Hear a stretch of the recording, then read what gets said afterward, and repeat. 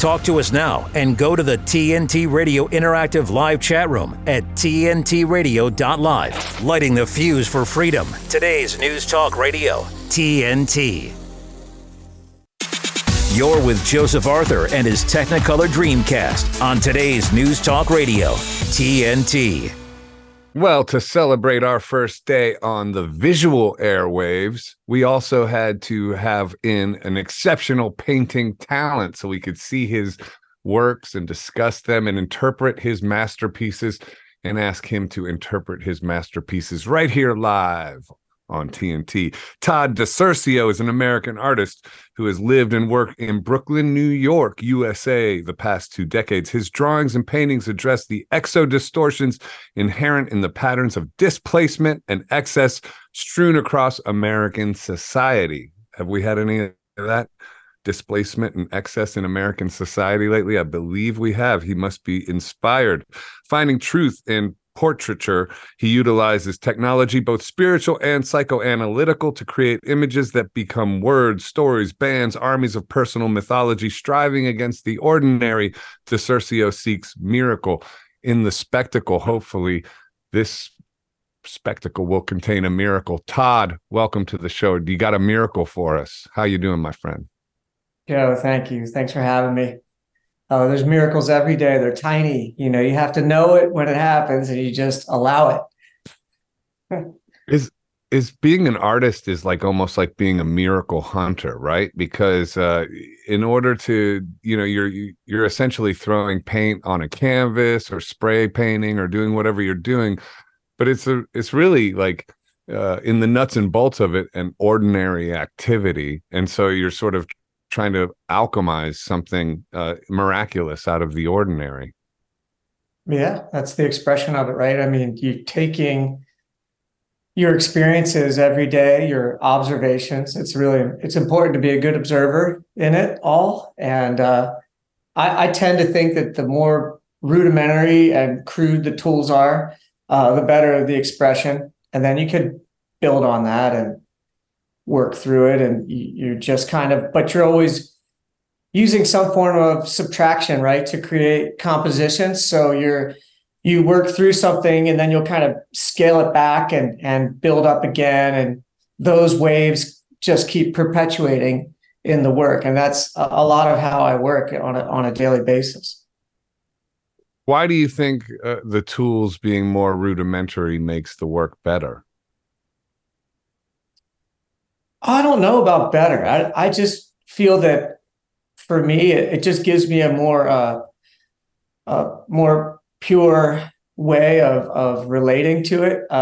In a sense, I think painting is as old as time, and it's from back on like cave drawings. And I feel that you're scrawling away at something. I mean, even like your fingernail can make a mark, in a painting that's just you. That's just something happening and you had to react, and that had to happen. Didn't necessarily have to come off the tip of a brush. Right. Yeah, it's funny with painting. It's a performance that no one sees while the performance is occurring, but they see the result of the performance. Do you ever think about it along those lines? I do. And I've seen you work through a lot of that in your performance, because you've painted while you performed. So my work, I'm reacting to performance in real time. So it's like this dogma, in a sense, of a very strict process that's derivative, and it happens in real time during. And you are doing both of those things at once that I've seen you do it in the past. It's nothing short of extraordinary. I love it. Well, it's interesting. Yeah, it does, seem like quite a magic trick on some level, but it's interesting because I feel that the subconscious then has a clear pathway in terms of if I'm painting and singing at the same time, then I have no more mental energy to think at all. I have to just be sort of completely viscerally reacting, but we both paint live. What do you think is the difference between a live painting and a studio painting for you? I mean, for me, I get to me, a live painting is collaborative. The energy of the room, the people of the room, they get into the painting. It is. I could not do paintings I do live in my studio, and I've tried. I've just tried exactly the same, quick, visceral, not thinking, and it doesn't look the same. It has a very different thing. Is that the case for you when you paint live? No, absolutely. When I first started doing it, I went after bands that I felt were making sound that I was using in some capacity to create marks on my paintings. So I went after those bands and I said, I want to paint live with you, but not in the sense of the proverbial circus. I wanted to just kind of be out of sight, out of mind, but I wanted to see if the reaction could create a dialogue between what was happening visually to their music, and vice versa. So I was essentially going after their portraits, because in my work, I mean, I feel like I'm just completely working through portraiture over and over and over, whether it's, landscape, animals, people, humanoids, whatever happens, it just comes through. I'm there doing it. But when the music was involved, it felt like I was kind of working through it in some capacity. I felt there was something there. So that's how it really all began for me. And that's what made it keep growing, because I just kept going after those bands. And I realized that each one was different. There was a different type of mark being made. And it was super subtle, but it was happening in each band, in each concert. So it made it fun and interesting at the same time, and allowed me to have space to grow into it. When you say you're constantly working through portraiture, does that mean, like, when you say portrait, like a portrait, a face or something like that? So even when you're painting a landscape, it's sort of a portrait spread way out or something like that? Is that what you mean? I feel like, I guess I tend to define portraiture as all things only because of the humanity that I insist be involved in my work.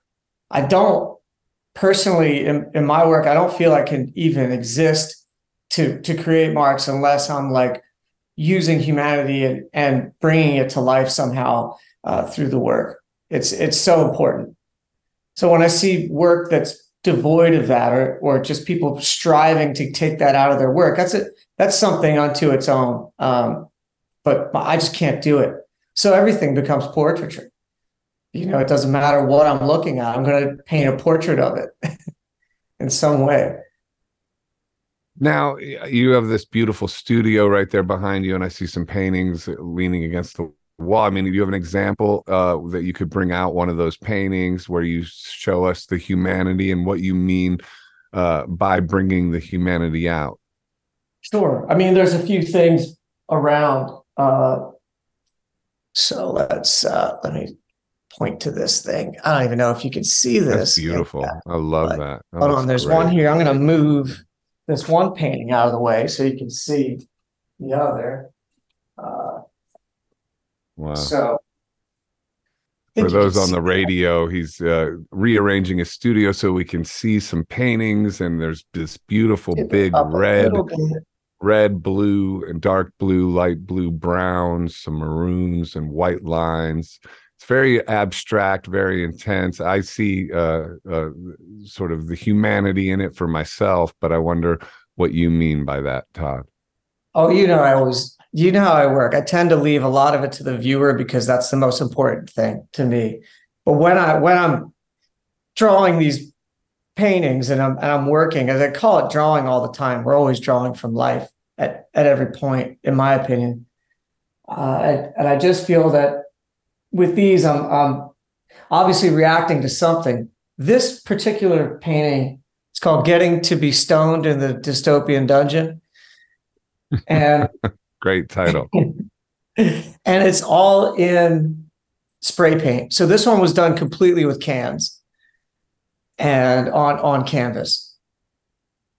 So the medium itself is something that I'm still learning a lot about and growing with.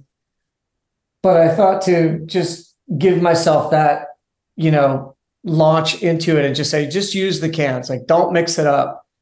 Go purist, like I was talking about earlier, and just kind of use one thing and see if how it works out, how it makes you think, how it makes you feel. Clearly, there's a portrait here. There's almost a head in here. There could be other things. What do you see?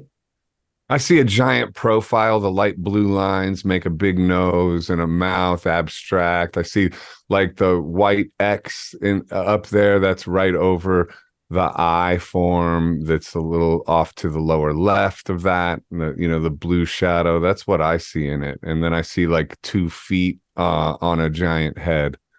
That's me. I always see faces, and I go to faces a lot, and I would like to graduate beyond faces. Did you go through a journey like that where you painted a lot of faces and then sort of elevated yourself out of that?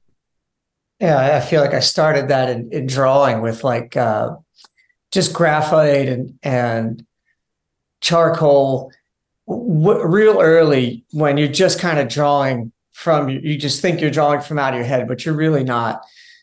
You're kind of like peeling away the layers of your subconscious. You're still always trying to get there. And I feel like, yeah, it comes to that. I was when I went to art school, I was a life drawing major, actually. So I was always like with model, like every day, all day. So I could, set the person up in different poses and figures. So I was more of the full figure and that kind of took me on a whole other journey when it became, bodies in motion all the time. And I was always trying to figure out how to release them from that still setting that they were in. And when I started drawing as a young kid, I had used to use the static of the television, and I would attach the paper to the TV with the static, and then I would try to trace what was happening on the television while it was happening.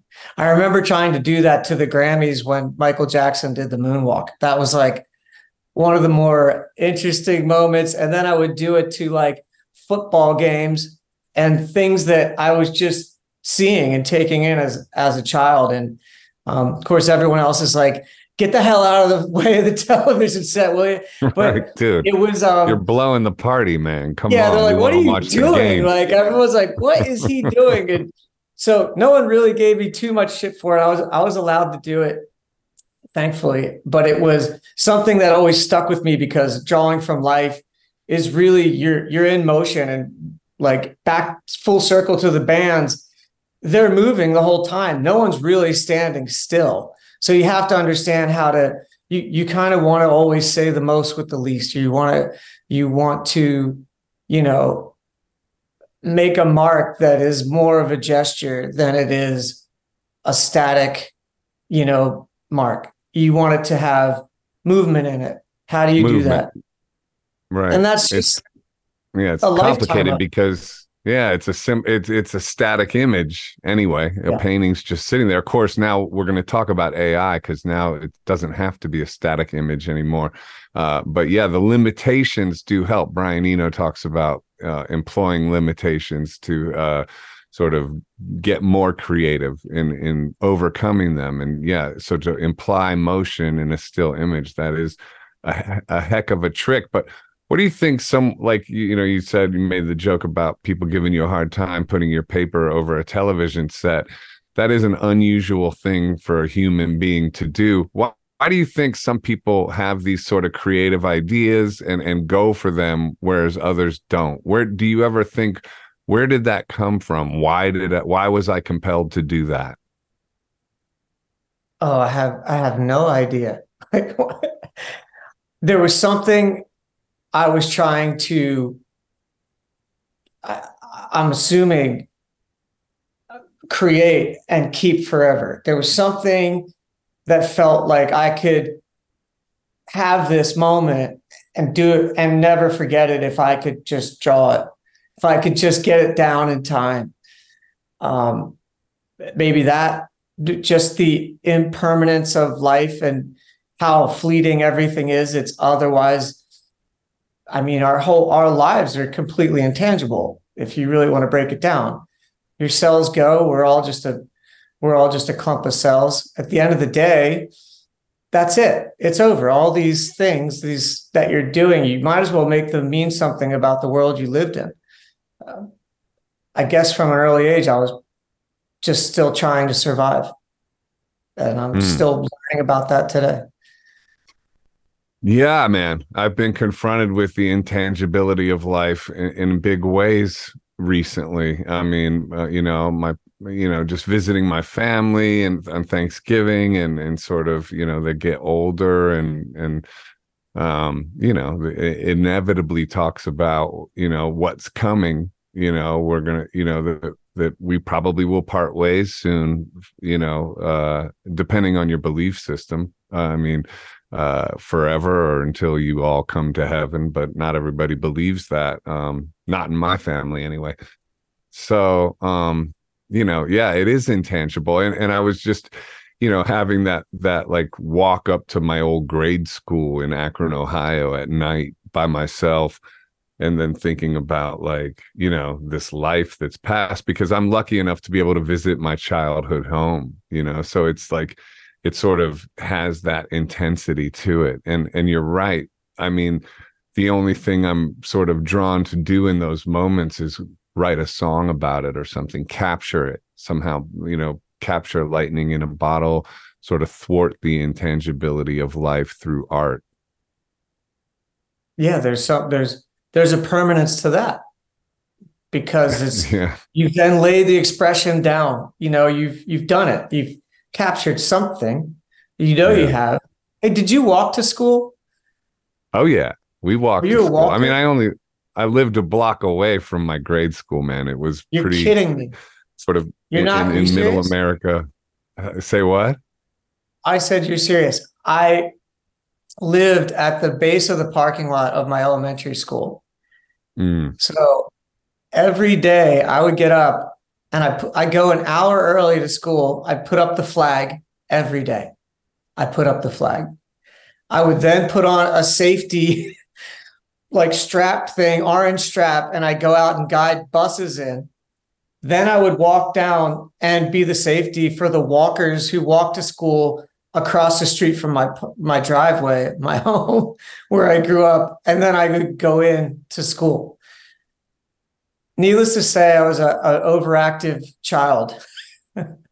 You were a friend to mankind even then. Let me take a quick break. We'll be right back after these words on TNT. You should hear what Charlie Robinson is talking about. I think once we saw the supply chain issues that happened during the COVID debacle, you go, well, that seems bad for when you're fighting somebody for toilet paper, but it could be worse, right? It could be the last can of food. So people are starting to reevaluate and reassess their situations and their relationship with supply chains and the like. And I think what that does is it leads you to a place of saying, how can I make myself less dependent on the system? It's kind of hard to know where to start, right? Where would you suggest we even begin with this process? Yeah, it's funny you said that, because someone said to me recently, and it made me laugh, that this is going to be the kind of collapse where the Burger King's still open. And I think that's what's probably lulling people into a false sense of security, in that everything, when we go to the city, kind of appears normal, unless you're in one of those really crazy drug-addled cities. But for most people, I would say, Charlie, it feels normal, but it ain't normal. The world is not normal. It's completely gone off kilter. Charlie Robinson on today's News Talk Radio, TNT. The Light is Britain's far-right conspiracy theory paper spreading hate and vicious lies. No, that's what the BBC say. The Light is the only national newspaper bringing you the real news and informed opinion on what's really going on today. You can subscribe, order copies, submit articles, and read back issues on our website, thelightpaper.co.uk, and see for yourself why the establishment are so worried about the uncensored truth getting out to people every month. The Light Paper. Not far right, just right so far. Thelightpaper.co.uk. Internet. A stream online. TNTradio.live. Today's News Talk Radio, TNT. And we're back with Todd DiCiurcio, the great American artist. So I feel like some of the old abstract expressionistic heroes might be some of your big influences. I see like de Kooning, Jackson Pollock, those type of people in your work. Is that true? I mean, not that it looks like that, but what are your biggest influences? Oh, I definitely say I'm a product of like you know, it's definitely Abex, but I do feel like in a way it's so influenced by realism and the realists. And I some of the art, I mean, I think about Julian Schnabel's work. It's so diverse. And since we had that time in New York and get to like really see it up close and personal, that was always fun to have around and be inspired by. But I try to, obviously in school you learn so much, but I've always tried to really let go of the attachments you get to other work. You don't see me at a lot of shows because I don't like to be, I feel like it's overstimulation in art shows, especially museum shows where it's like just tons of stuff from all kinds of genres. And I tend to get like lost in that. And I don't know if you feel the same, but it's something that it just keeps happening. So I'm more to myself in the work, but those influences are real, 100%. There's no way. I'm glad you mentioned Schnabel because he's like, obviously he's a massively successful artist and people love his work, but he also gets a lot of somehow he sort of gets bashed a lot. People also sort of crap talk him in a way. With great praise comes great criticism. I mean, yeah, but he seems to be particularly vulnerable to that. I went down a Julian Schnabel rabbit hole recently because I rewatched Basquiat, the movie he directed about Jean-Michel Basquiat, which is such a good movie. David Bowie playing Andy Warhol, and so I ended up watching a bunch of Julian Schnabel interviews. I actually got to meet him once, and I was at Lou Reed's 70th birthday party, and I gave Lou one of my paintings, and it was sitting there like leaning on a table, and Julian came walking up to it and then looked at it and just sort of was studying it and then goes, did you do this? And I said, yep. And he goes, interesting. Yeah. I think he liked it. That's a compliment. He liked it. Yeah. That's a compliment. I guess he was feeling the fear. He is interesting. I've had two experiences with around his work, and then meeting him finally in about 10 years ago, I guess. But one of his shows was called Idiota. I don't know if you remember that. I think it was at Boone in Chelsea, and it was these giant sculptures, and I mean giant, like just like one was like a tree stump with a big sign on it that said Idiota with like a chair hanging on one end, and I mean these huge things, and they were all cast in metal or bronze probably. And I remember being at the opening, and Sean Penn was there, and this was before I'd actually really met him, because he ended up coming out to an exhibit of mine later, because he's a music fan and loved the live aspect. But he was there, and he said, he was standing next to me, and he and I were staring at this giant sculpture, just in awe of it, like, is this for real? And he was like, man, could you imagine putting this on your enemy's yard? And like, it was just too funny. And it's just like, oh man, wouldn't that be something? I was like, he's funny. Just completely out of the box stuff. And that's when I thanked him for being called Spicoli my whole life growing up.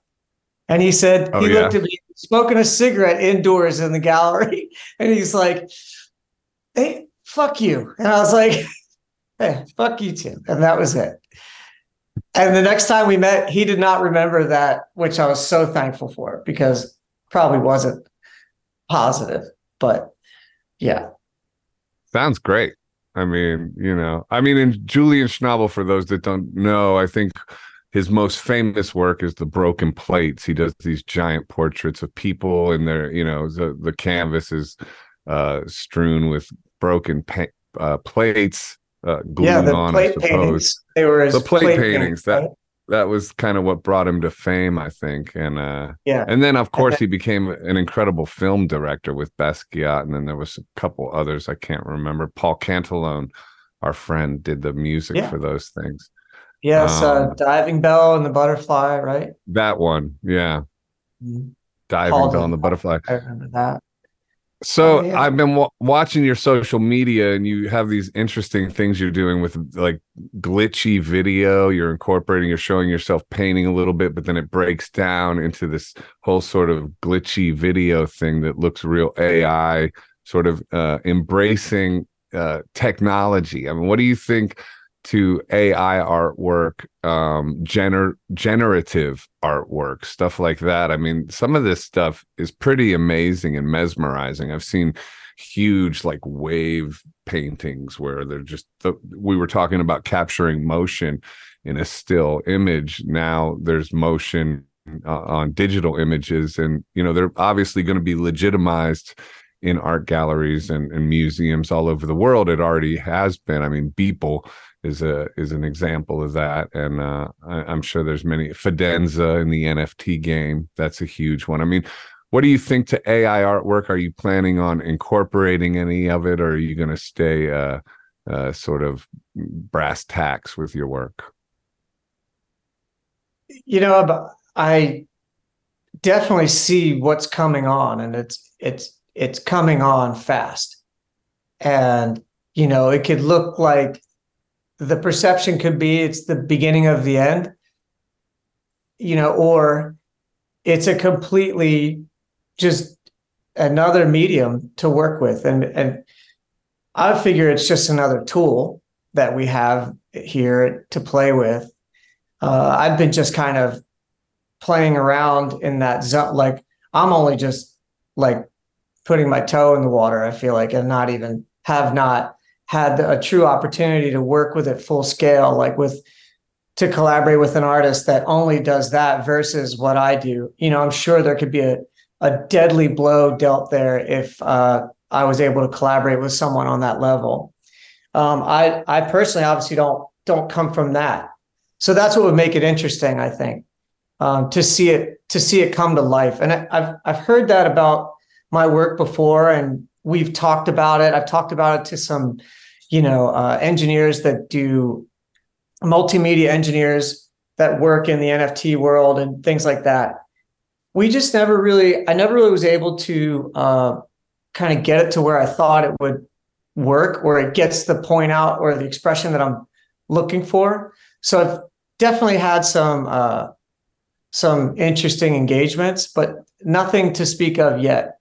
And those things I'm doing, like with my process that I'm kind of just playing with right now, are just personal vignettes at the moment with the work that I have and that I've been working on. And they're from like process videos. I've seen these videos that are like, they're taking like a real movie scene and you can just completely reinvent it. I mean, you don't even know what it is or where it's from until they unveil it from the AI, which is crazy. And interesting and breathtaking all at the same time. So there's a bit of an epiphanic response to it right now, and I think that'll become commonplace with it. So one huge advantage of digital artwork is storage. I mean, I'm assuming you are encumbered in a brutal way with old work. I know I am, man. And when I move and I have to move storage spaces or this, that, and the other thing, it's just endless paintings and artwork is art supplies are so expensive anyway. Just like, and one of the slights against Julian Schnabel was people would be like, well, he's a rich guy, so he can do these like sort of giant paintings and like you even described his sculptures. I mean, dude, to put like a tree trunk and then a chair and then a stop sign that says you're an idiot and make it all brass, that costs like 30 grand, dude. Oh. Like, and also you have to know you're a famous artist before you're even going to do something like that. You know what I mean? But then again, budgets, like their budgets are millions of dollars. And, I even have some insight, and I could tell you a little story about how he makes his work. I have a friend that worked for him as one of his engineers, and he literally just comes up verbally with these things as if like he's making a painting with words. Somebody's drawing it behind him, and he's like, and I want it 3 stories. And the guy like rips a sheet off and hands it to the engineer, and that guy's responsible for creating the 3D rendering for the actual sculpture. And so it goes like 3 people deep, and then it becomes manifested in a 3D way on like a CAD design form, I guess, or some kind of computerized setup. But they're going to have to use real objects to scan in 3-dimensionally and then have made and carved. It's insane. It's insane. It's just money on money. I mean, they have... Dude, you know what I just thought of? Stonehenge. Spinal Tap. When the Stonehenge comes down and it's just tiny.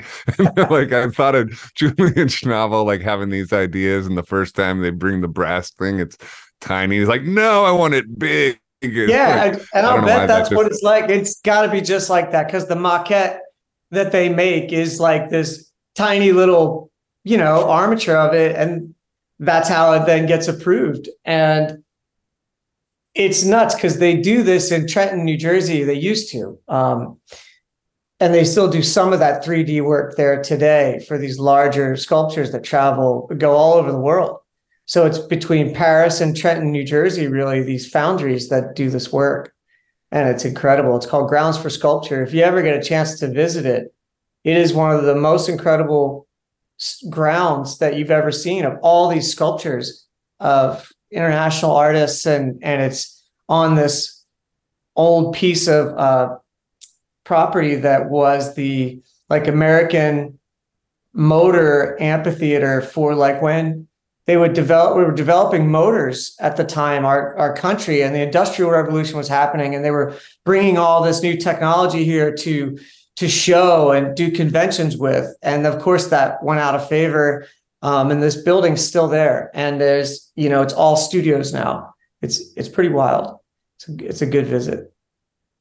And it lets you know that even with that's Julian giving a prompt, just like you would on AI. And AI might be good for the democratization of artwork, because like you said, that these things are way out of people's hands for the most part, except maybe AI is a great equalizer in that way. I mean, it's interesting, the shifts that are bound to occur now, but now anyone can come up with something that's visually interesting anyway. And so what do you think in terms of between concept and execution? So how important is the sort of concept of an artwork versus just the artwork? You know what I mean? It seems like to me big galleries value the concept of things almost as much as the work itself. Yeah, I guess as an artist, it's just what you're after. I try to work without conceptual ideas, because to make a body of work just within a concept is a whole other construct. I would rather just keep reacting to real life and let that keep coming through, and then create a body of work from those. Like, sit back, observe, find the pivots, and then allow them to come together to create the body of work. It'll weed out all the other works that aren't necessary, and you'll know when that happens. I guess if you're that clean and you can work just from a concept and do it, more power to you. I'm still learning. I want to keep learning how to sharpen that axe, but at the same time, I don't want to be swayed by any concept, so to speak. Now, that said, I have ideas for concepts which just involve more of the physicality of creating the work, like where, when, and how, as opposed to what, in the work. So, for example, I want to have, these 3 walls mean this, but on the floor's inside out, the ceiling's the floor. I don't know, but that's a concept. That's like how you would put together these things that may go together and be juxtaposed, in essence. So juxtaposition, I think, is everything to a concept too, because you have to have that balance in there and create that tension as well, all at the same time. So concepts aren't easy. I think they ever were. And but I don't know if like galleries, I think they just have to do that. You know, I mean, like, that's just part of the business. When you say it, it's just, they have to have a title for things. If it was, not many people can just call a show untitled and get away with it, you know, and do well. That would be difficult. You know, it's one of those things. I think people like to enjoy art from all kinds of levels. You know, there's the sort of feeling, the visceral feeling of it, how it hits your gut.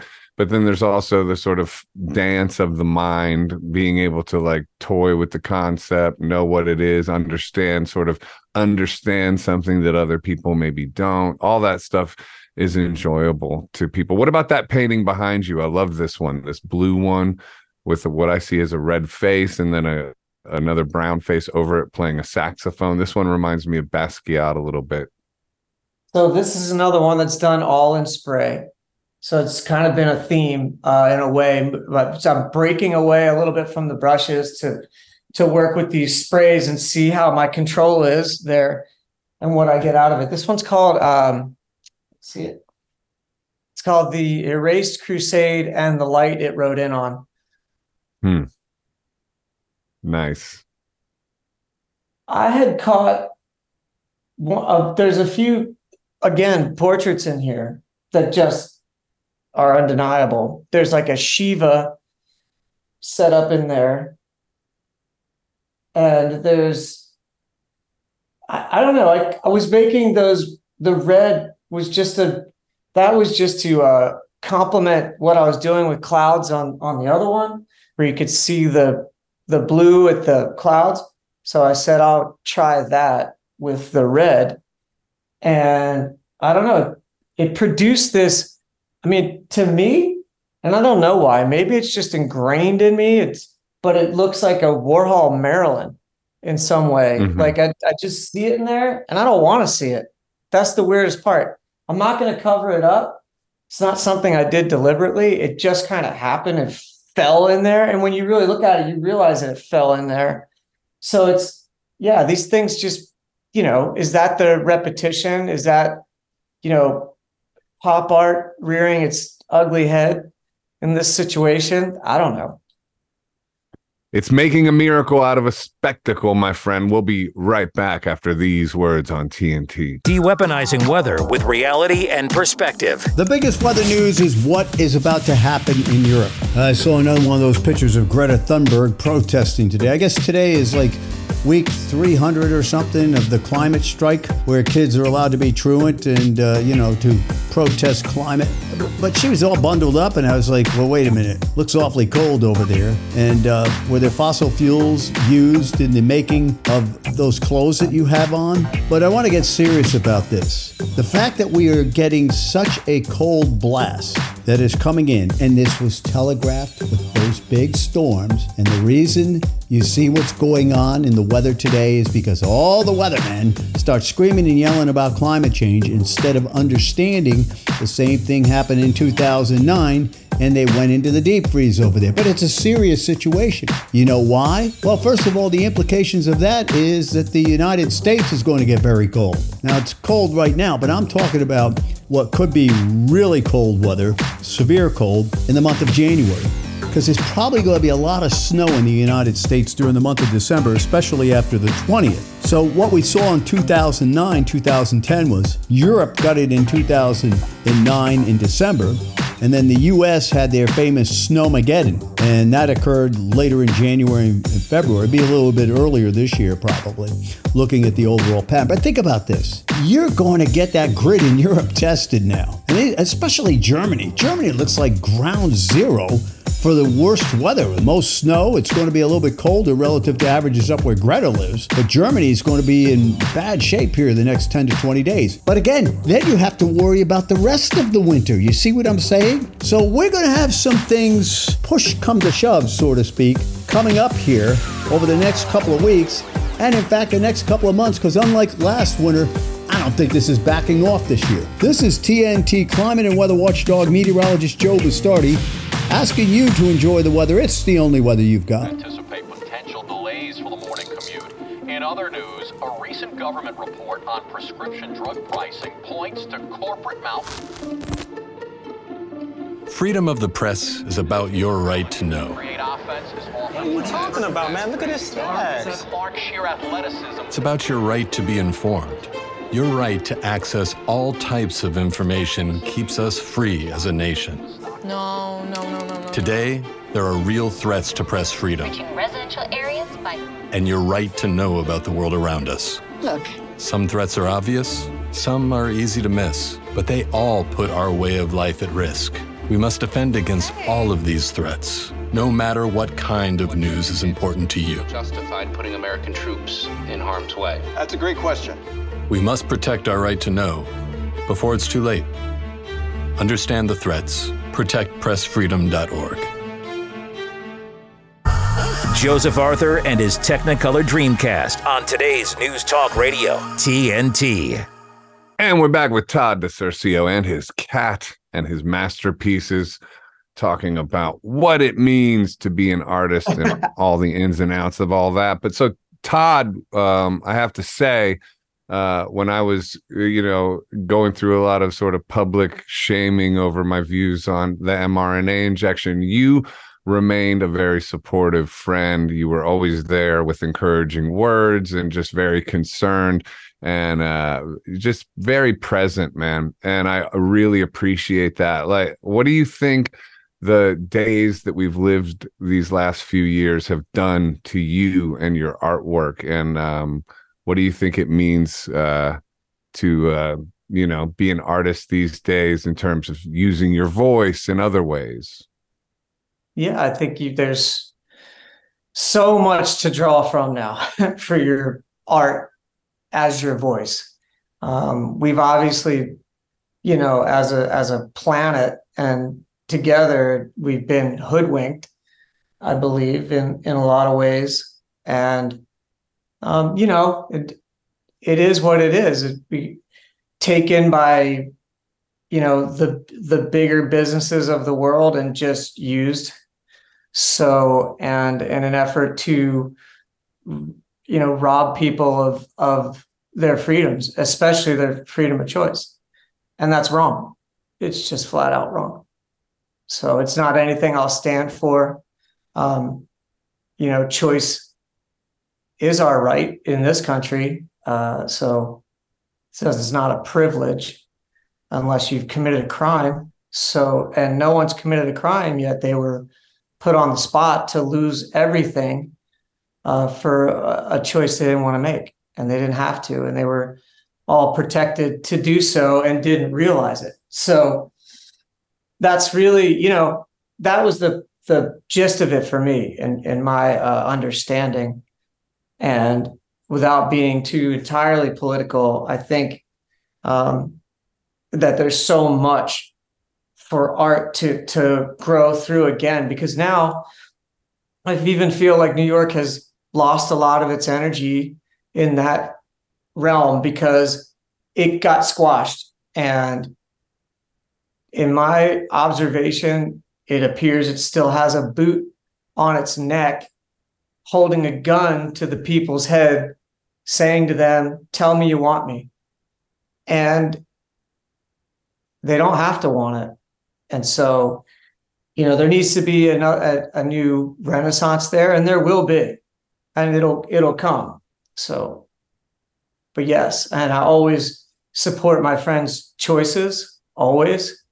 I support knowledge and education and facts over advertisements and agendas and scenarios that look like propaganda in the world. So, yes, I believe in you. You were on the right side of history. You still are.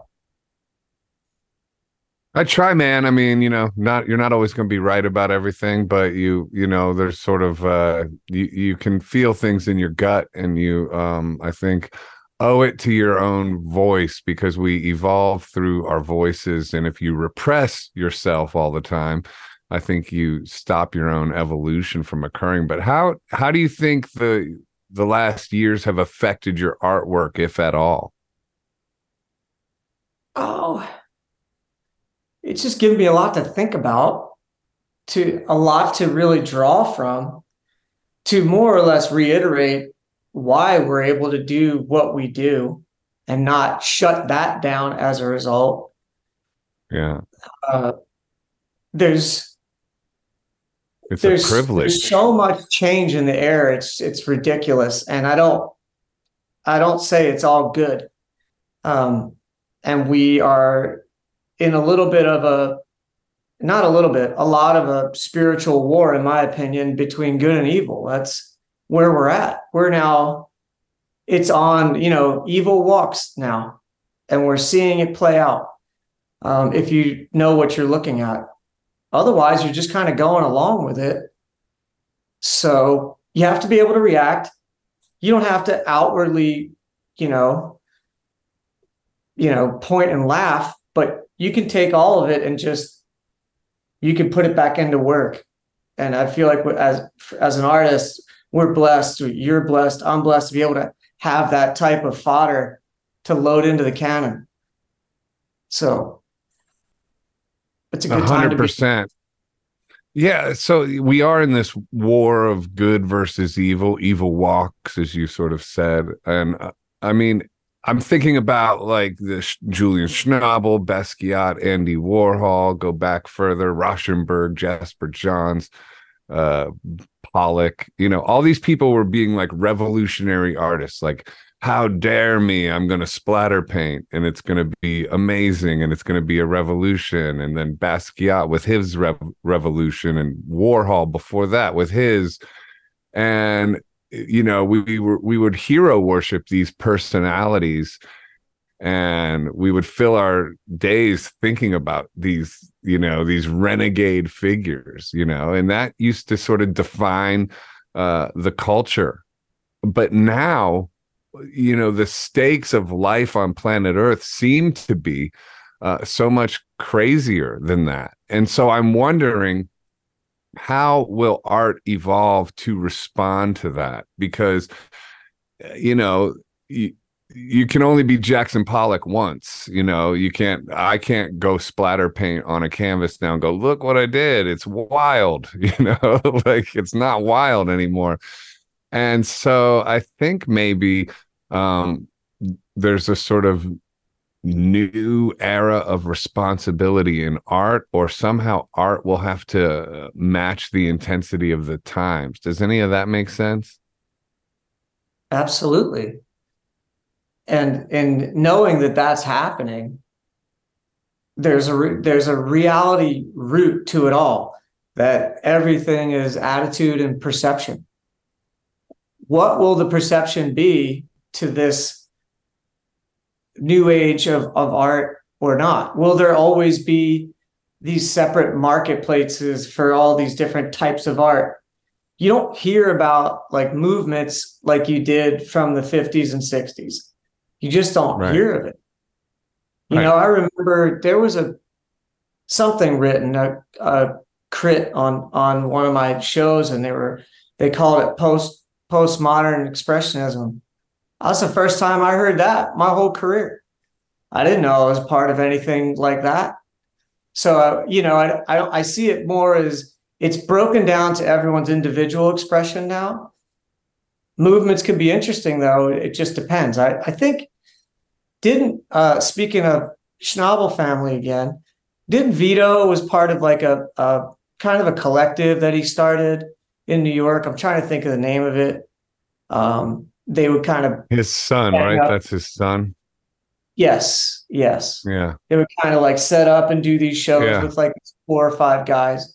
I haven't heard much of it since, but it's interesting. It was a great idea.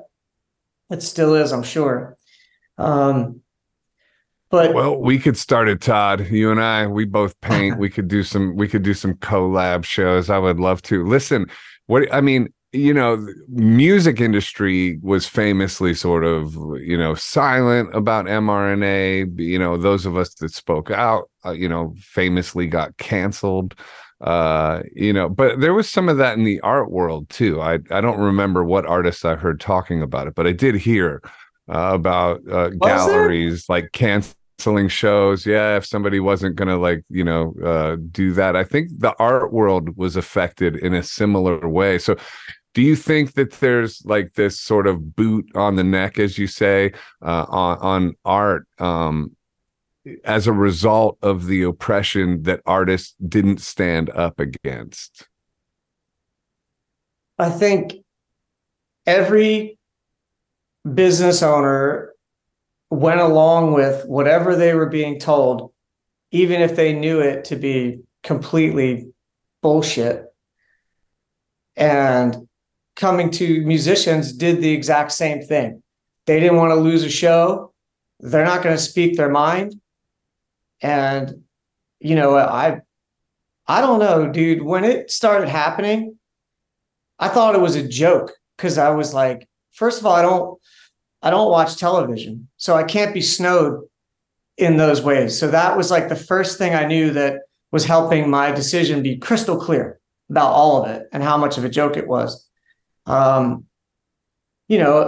from a lot of friends and that were just scared and whatever, and I can't say like it's a bigger problem, it's a bigger evil, and it was probably all about money and control, and it still is.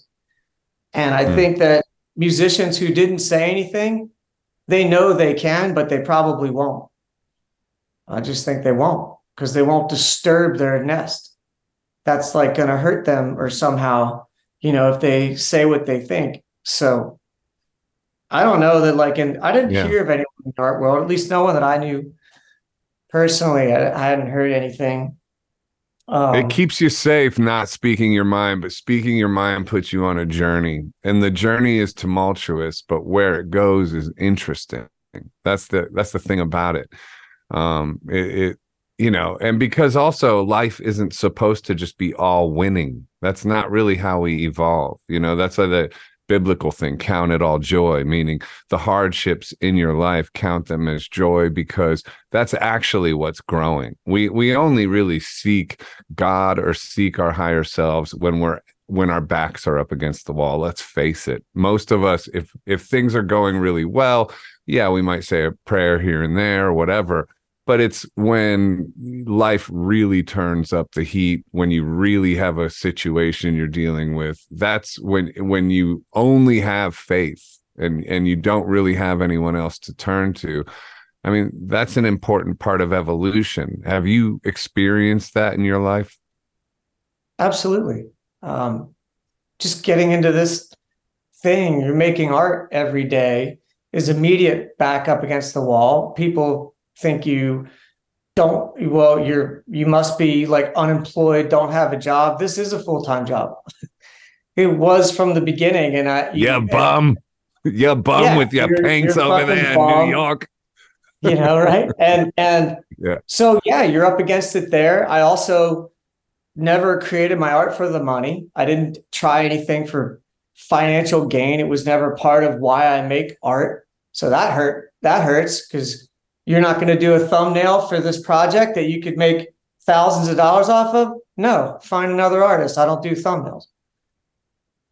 That simple. Why not, bro? Do a thumbnail. Come on, man. We got to market our stuff, dude. Do a thumbnail. You make one of these just real small so they can see it. I got your thumbnails for you. Thumbnails for sale. I got a thumbnail. Let me get my nail clipper out. I'll give you a thumbnail. By the way, for anyone out there watching, I'll do thumbnails. I will do thumbnails for thousands of dollars. I don't even know what a thumbnail is, except for I got one right here and one right there. I'll do it. I'll sell out. Right here. You flip it off. All right, Todd. I love you, brother. I love you too. Go ahead. You want to finish this point? But no, you better make it quick because no point to it. Just keep making the magic happen. That's all you can do. Yeah, man. And tell everyone where to find you, how to buy your wonderful artwork. It's beautiful, my friend. I love it. I love you. Thanks for coming on the show. And tell everyone where to find you and your work. I appreciate it so much, Joe. And I love you so much. Thank you. I'm at OddDC across all the platforms, ODDDC. And yeah, hit me up or whatever. There's something you want to do, I'm here. I work all day, every day at this stuff. So here I am. And it's beautiful. It shows, my friend. You're looking better than ever, and your work looks stunning. I'm inspired. I gotta up the level back here, man. I'm jealous. Oh, you're way overcrowded. You got. We talked about storage units. I got 3. I'm sure you have more. Yeah, man. Oh, well, I'm probably about that many. All right. Thanks for coming, Todd. I hope you come back soon. Keep listening, everybody. We'll be back with more after these words on TNT.